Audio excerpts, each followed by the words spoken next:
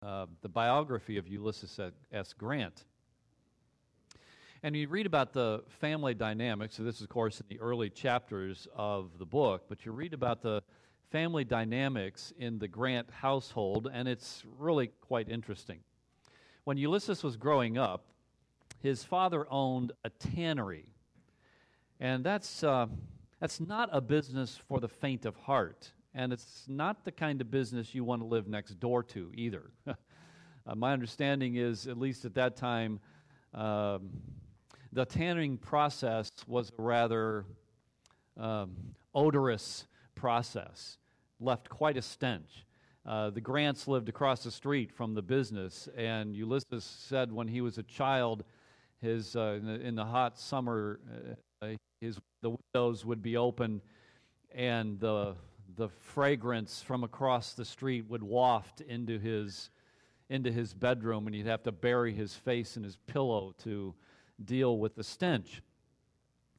So that was not a wonderful place necessarily to work. But when Ulysses was a teenager, his dad told him that he was going to have to go to work in the tannery, and he was going to work in the most deplorable area in the plant. Well, Ulysses didn't exactly like the idea of that prospect, and he let his dad know that, said he didn't want to do it, but out of respect for his father, he went to work in the tannery.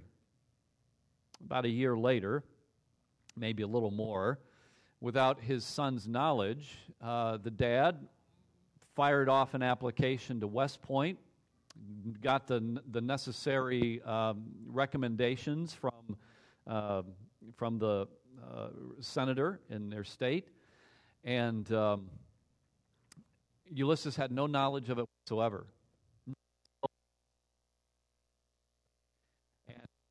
And then he said, "You're going to West Point.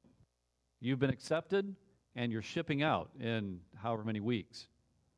Well, again, Ulysses was not too happy about this. He had no desire whatsoever to go to West Point. He had even less desire of being in the military, of being in armed forces. He had no desire for that whatsoever.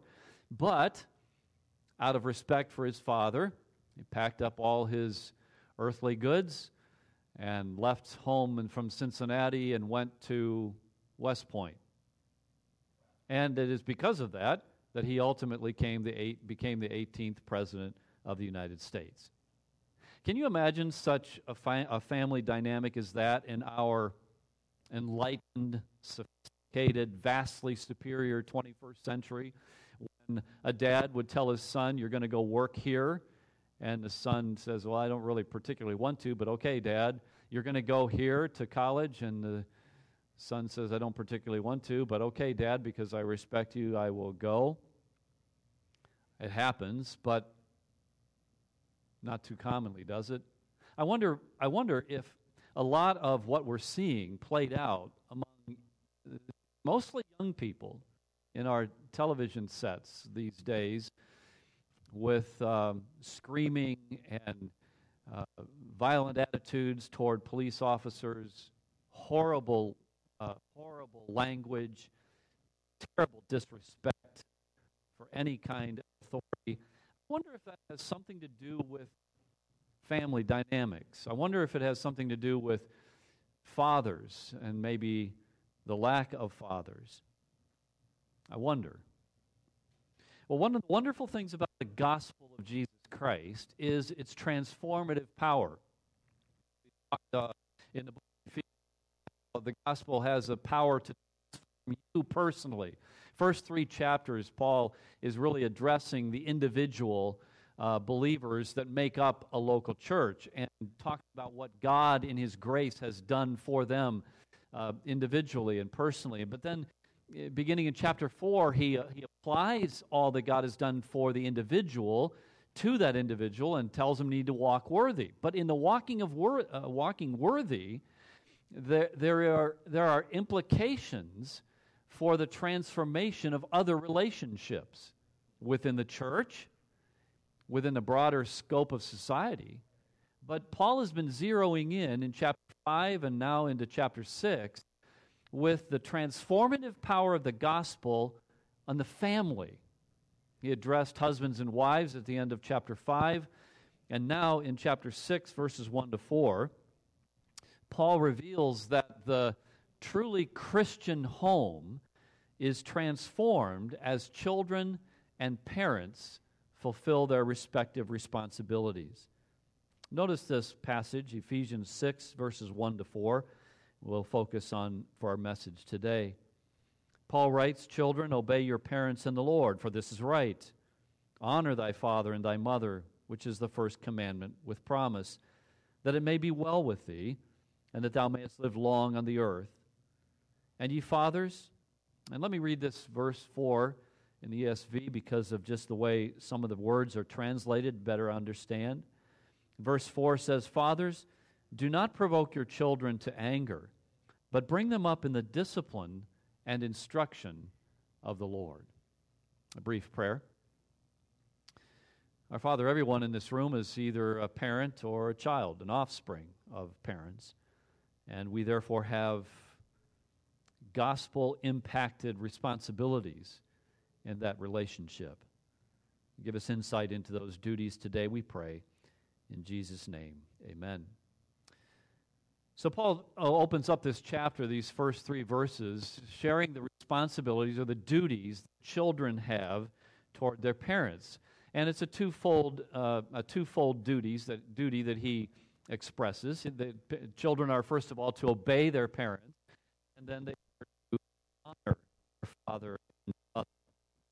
I want to point out that the word children here, as he begins in verse 1, is a word that is general in its meaning, but it can be specific in its application. What I mean by that is kind of what I said in my prayer.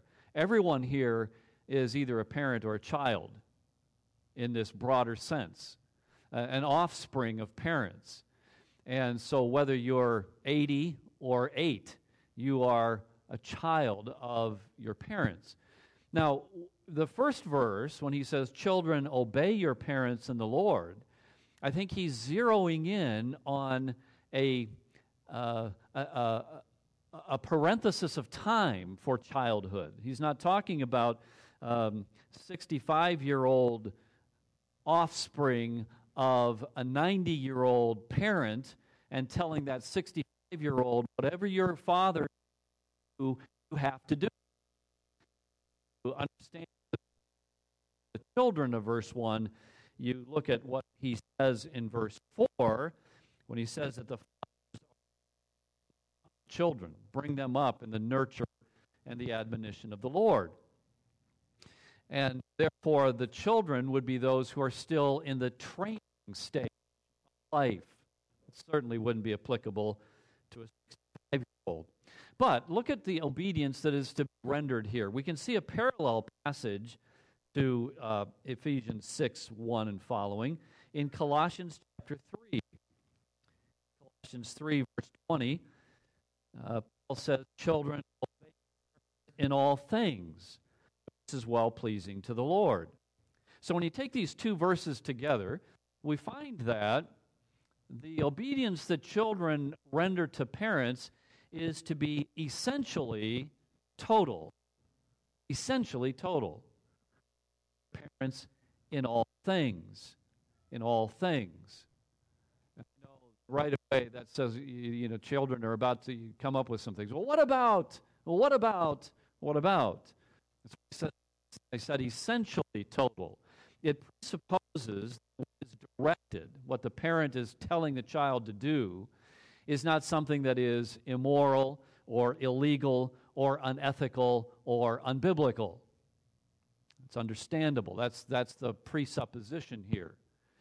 And insofar as what the parent is not demanding of the child is legal, it's ethical, it's the right thing to do, then the child is to follow through. But I also want you to notice that for children, their duty, their obedience, is to be a spiritual service. He says, obey your parents as the Lord himself giving the command. As if the Lord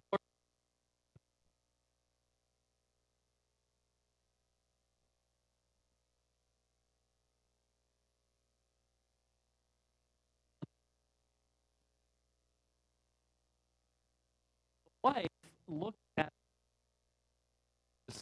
that the husband as if Christ himself, because not that the husband is Christ by any means, but that she recognizes that the husband is in a position of responsibility delegated by Christ.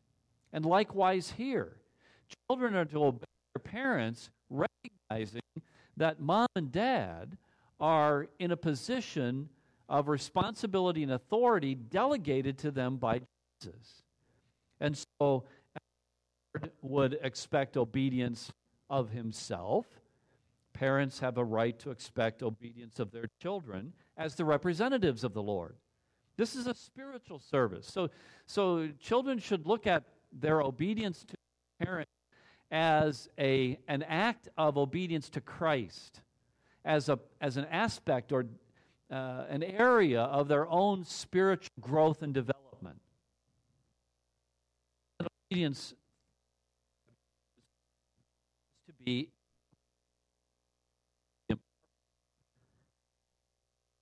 parents are to mother as well as father.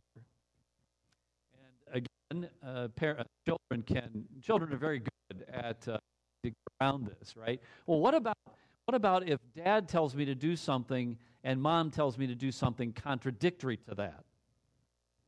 Or mom tells me to do something that would preclude what dad has told me to do. Whom do I obey? Whom do I obey? And the answer to that question is you go to your coin out of the piggy bank and you flip it, and it's heads, it's dad, tails, it's mom. No, not really. Generally speaking, you obey the chief authority. So if dad tells you to mow the lawn, for example, and mom says to you, you don't have to mow the lawn. You don't let the parents pit one against the other. You mow the lawn, for example. And there are so many other things in that regard we could talk about. But you get the point. The both respected, both parents are to be obeyed. Your obedience is to be impartial. So one of the duties that children have to their parents is that of obedience. The second is that of honor. Honor. He says in verse 2, honor thy father and mother.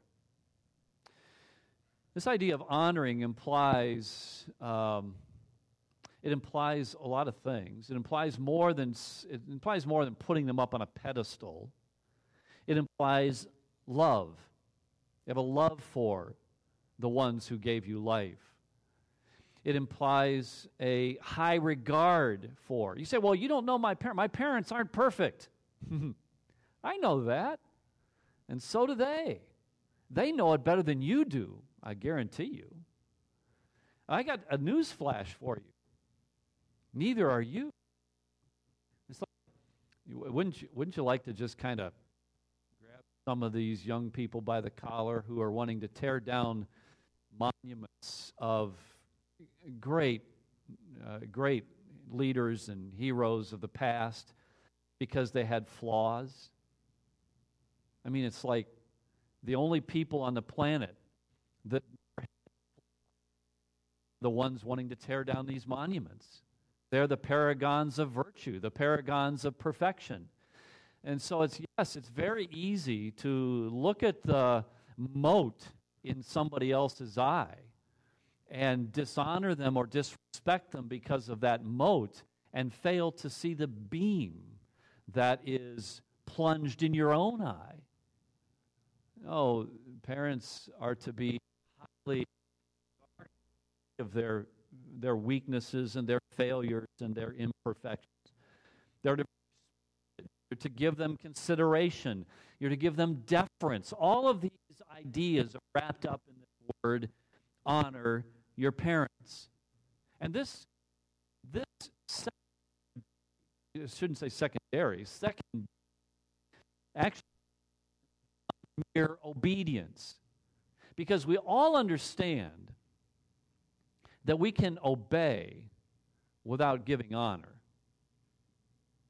We can render what we're supposed to render and have a pretty lousy, rotten attitude in the process of rendering it and be very disrespectful to those whom we are obeying. No, we not only need to obey children, we need to respect and honor the parents. And this aspect, or this command, is one that expands beyond childhood. There certainly comes a point in our development when we are not to be subject to every whim and directive that a parent might give. But the idea of honoring and respecting our parents is a lifelong responsibility. We never lose the responsibility to honor.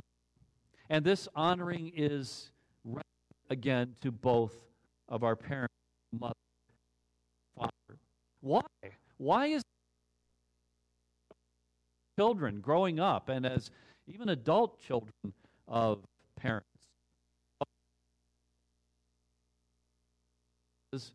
it's simply the right thing to do. It's the right thing. That at the end of verse 1, children, obey your parents in the Lord. Fitting. This is proper. I mean, you don't have to do a whole lot of thinking to figure that one out, do you? I mean, who gave you life? Who has provided for you through the years of your life, however long you've lived so far? Who has sacrificed incredibly for your welfare? I would encourage people who have the savvy to do a Google search, and that's pretty young these days. Don't do it right now. Do it later. Do a Google search that asks the question, how much does it cost to raise a child from birth to age 18? How much does it cost? And then ask yourself this question, how many years would it take me to pay that off if it was a loan to me? Yikes, I'd be doing that the rest of my life. And yet this is what your parents do. Sacrifice for you. So to honor them, it's only the right thing to do. Honor them because they are older and they are wiser. They really are.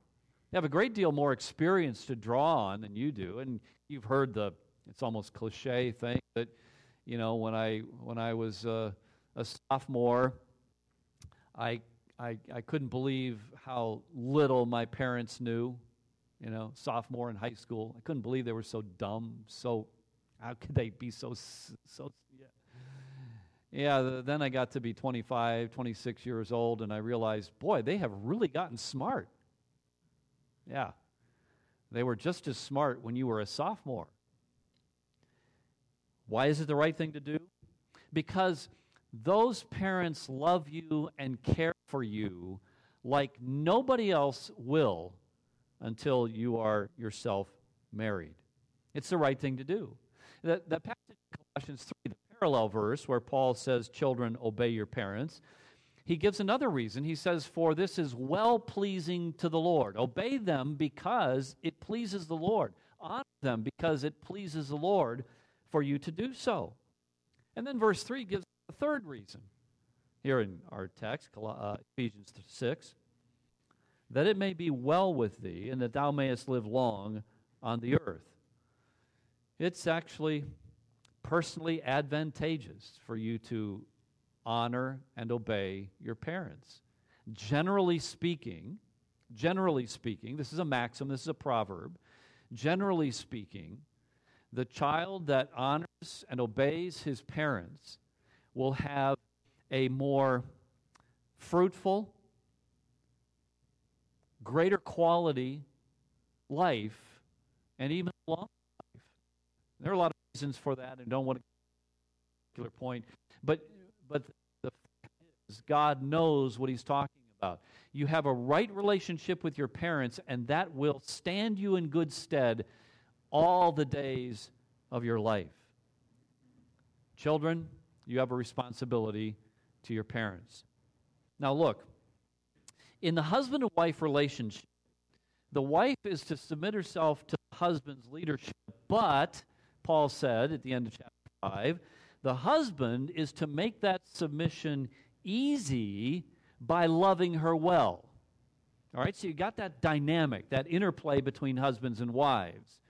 Wives are to submit to the authority or the responsibility, the leadership of the husband, but husbands are to so love their wives that that submission is a relatively easy thing to do.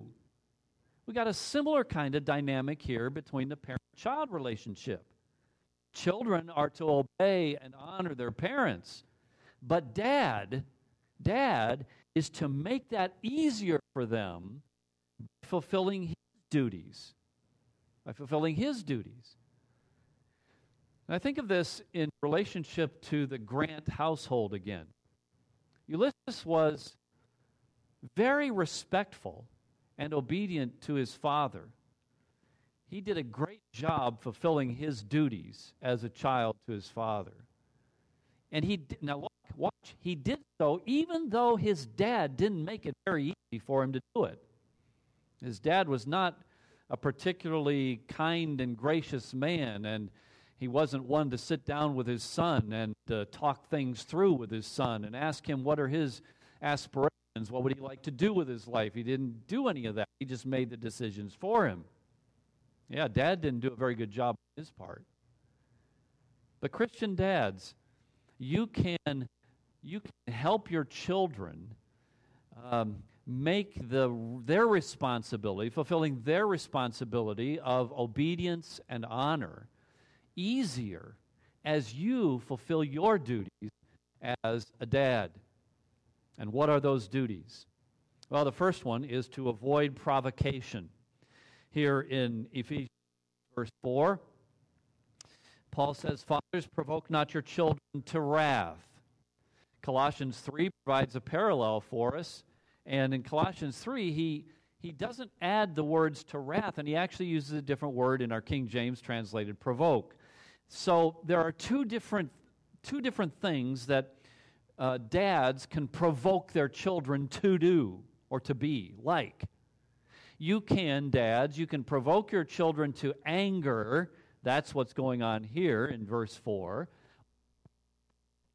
Or you can provoke children to exasperation. And that's what Colossians is talking about. And you're to do neither. Don't provoke your children to anger and provoke your children to exasperation. And there are many ways that you can do that.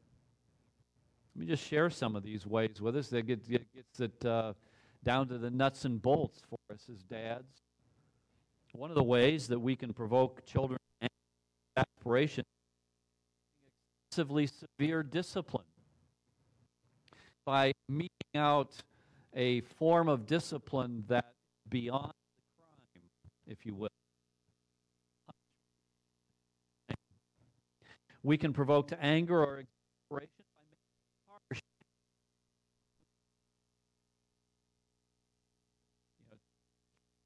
it harsh. The 12-year-old boy to go out and mow the lawn when it's 95 degrees and do it now. Don't wait till the sun sets. Do it now. Don't wait till it gets cool. Do it now. Why? Because I said so now. A reasonable demand. And we can provoke, abuse our authority. Justifying those demands and that harshness by playing the trump card. Sometimes when we sense that they're wondering, but a rebellious spirit. But sometimes we have to play the trump card, but it should be rare. You know what the trump card I'm talking about is, don't you? Because I said so. Because I said so. the unfortunate thing is that many fathers, because they don't want to deal with any questions to their authority or any questions to their directives or anything like that, because they just don't want to deal with it, they use that all the time. Because I said so. And they do so in a harsh and an angry way. And the result of that over and over and over again is it provokes the child to anger, provokes the child to desperation. We can provoke to anger or exasperation by showing favoritism. That, of course, is a special danger in a family with more than one child, showing favoritism. We can do it by discouraging the child, saying things in the category of, you'll never amount to anything. You can't do that.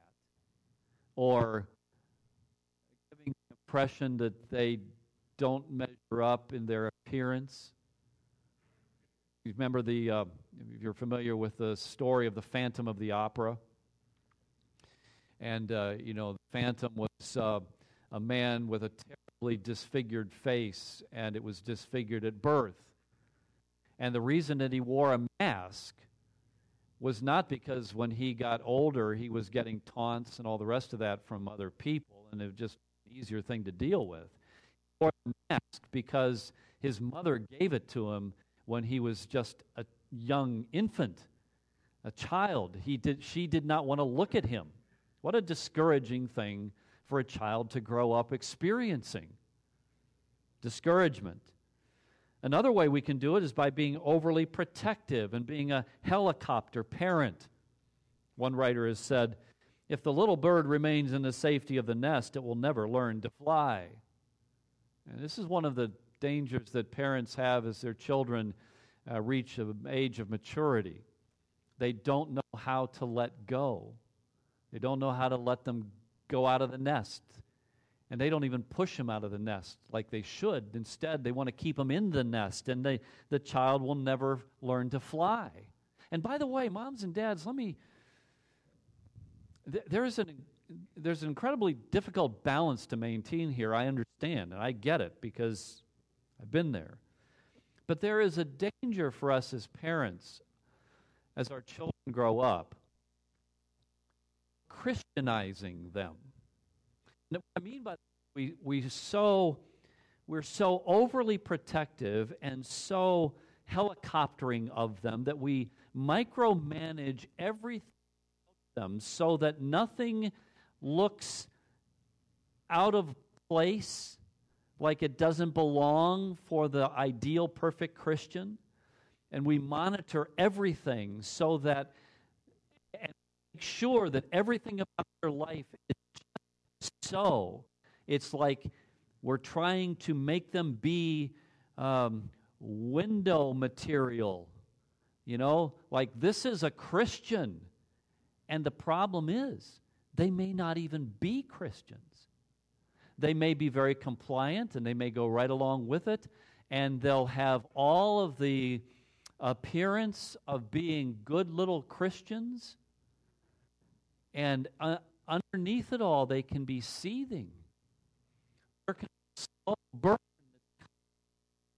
and you will not know about it until they have left the nest, and then you discover all of your efforts at Christianizing those children by your overprotection and your helicoptering has been counterproductive. Instead of them living the Christian life, they've shunned the Christian facade and let the real person out. Well, another way that we can provoke to anger or exasperation is by expecting adult maturity. Expecting adult maturity. Expecting a child to have the self-control, the emotional control that an adult would have, to take initiative like a responsible adult would take, to have the self-discipline that an adult should have. When we expect a child, we can exasperate them. We can provoke them to anger or exasperation by failing to allow them to grow up. To grow up. That is, to make decisions of their own. To fail. We don't want them to fail, so we do everything we can to keep them from ever failing, and thereby learning from the mistakes that they make. We don't let them take any risks whatsoever and enjoy either the success or lick the wounds of taking that risk. In this regard, I was listening last evening, to an interview that a podcaster had with Hugh Jackman. Some of you may know him. He's an actor of screen and stage. And Hugh Jackman grew up in a Christian home. His dad was a believer. His dad came to Christ in a Billy Graham crusade. Jackman was just a child. And Jackman tells the story that when he was 22 years of age, he had a decision to make. It was an incredibly difficult decision for him because both choices were good choices. On one hand, he had the opportunity to go to take a role in an ongoing weekly television program in Australia. He grew up in Australia. Or he could go to a school and get some more education for 3 years. So on the one, he would make a lot of money. In the other, he would spend a lot of money. In the one, he could begin his career in a high note. In the other, he's putting it off.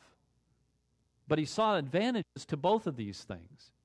And he's trying to decide, what do I do? What do I do? What do I do? 22 years old. And he went to his dad, and he said, Dad, here are my choices. What do I do? What should I do? His dad said, let me ask you, Dad. A 22-year-old son comes to you and such a thing. What would you do? What would you say? His dad said, I can't tell you that, son. Dad, why? You have to make this decision. And he pulled his hair out with that. He wanted his dad to give him the answer. So he went back and thought some more about it. And he finally realized, well, I could make some good money if I went into this, took this role. But I would be limiting my career if I did that. I would never be able to do Shakespeare. For the Royal Shakespeare Company, I'd really kind of like to do that. If I go get some more education, I might be able to do that someday.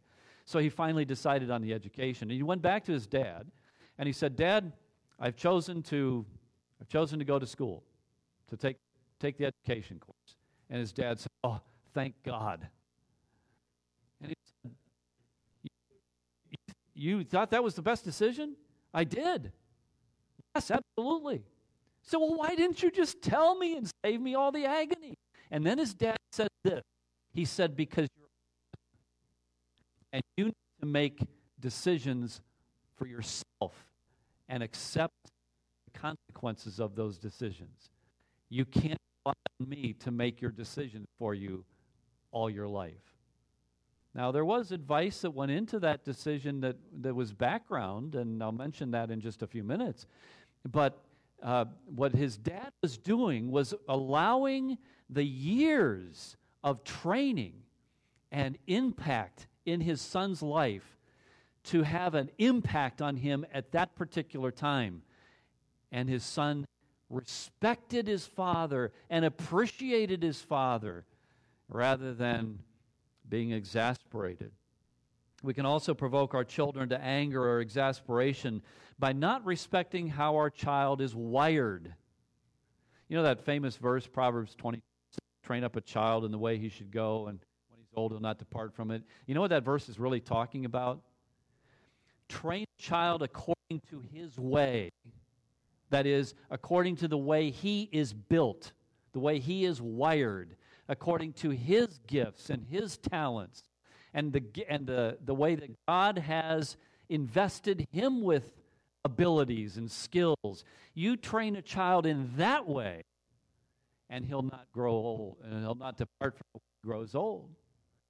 So if you have a child that has a boy that has a more artistic bent, and you're a dad who loves sports, and you want to get your kid into all kinds of sports, and you keep pushing him towards sports and pushing him towards sports, and sports is just in a sport. You're setting yourself up for a child who's going to be angry and exasperated with you. Find out your child's bent, discover that, and respect it. Oh, and then we can provoke our child to anger or exasperation, of course, by the obvious, through abuse, emotional, verbal, physical abuse, by neglecting a child or her. Ian Hamilton said this. He said, parents must exercise their God-given authority over their children in a manner that draws children to them and not in a way that repels them. So dads, our responsibility to avoid provocation.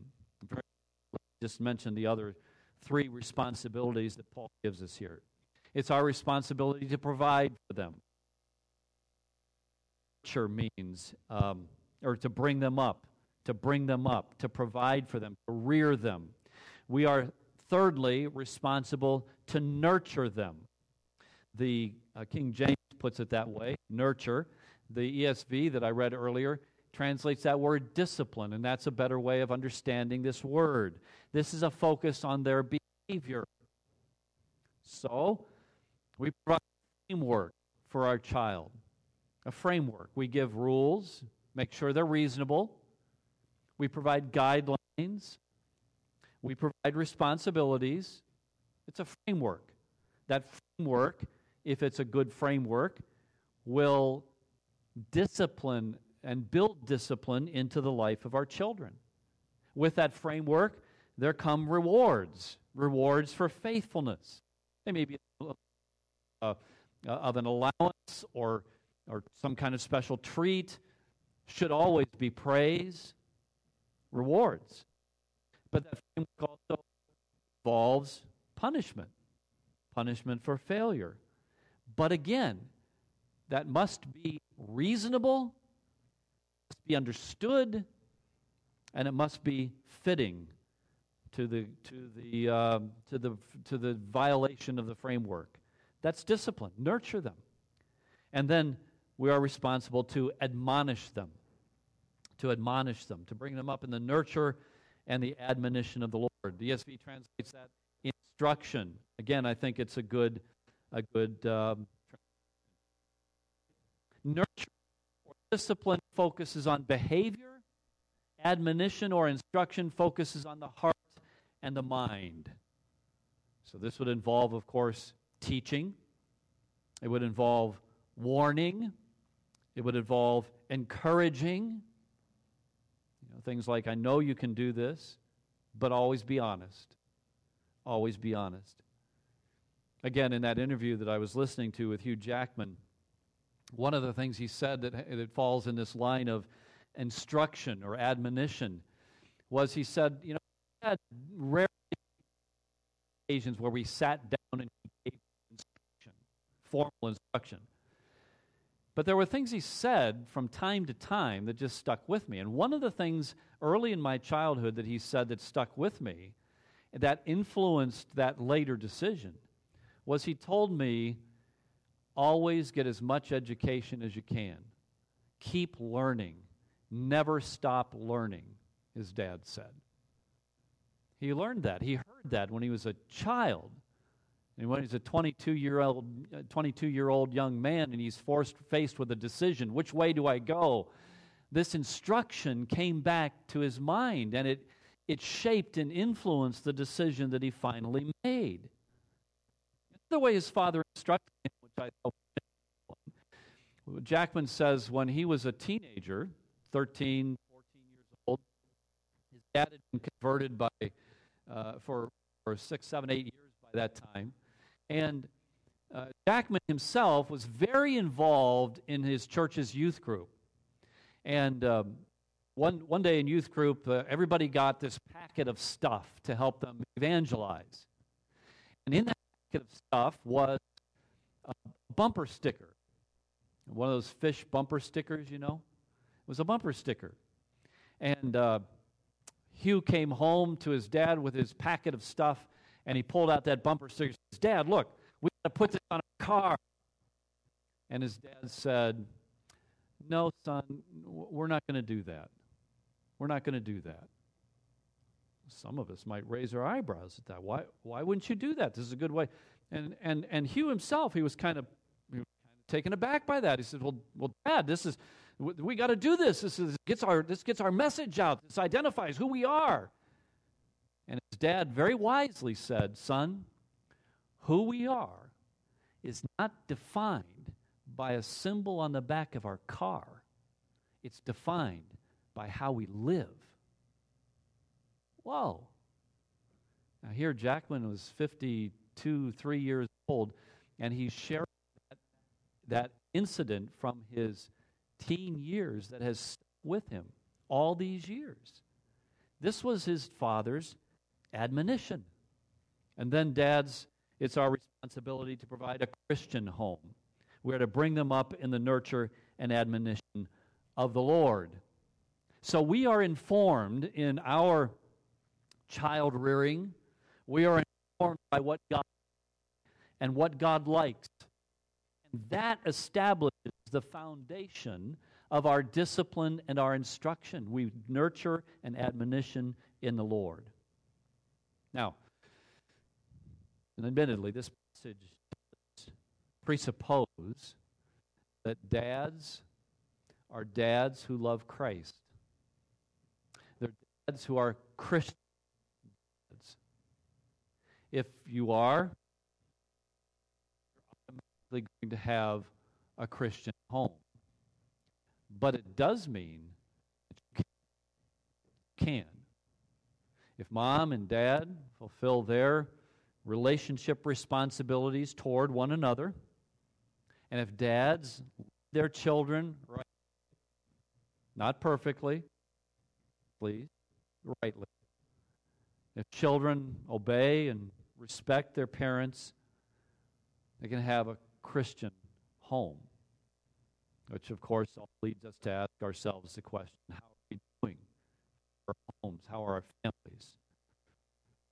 Let's pray and ask God to answer that question for us. And so, our Father, I pray, as we contemplate this morning, realize there are many, many, many ways these principles can be applied in our everyday life. And even as we looked at some of these today, some of these truths, the wheels were turning. We were pondering, we were considering, what do we need to do? How do we need to change? So our Father, I pray, speak to us even in these closing moments, I pray. In Jesus' name and for his sake, amen.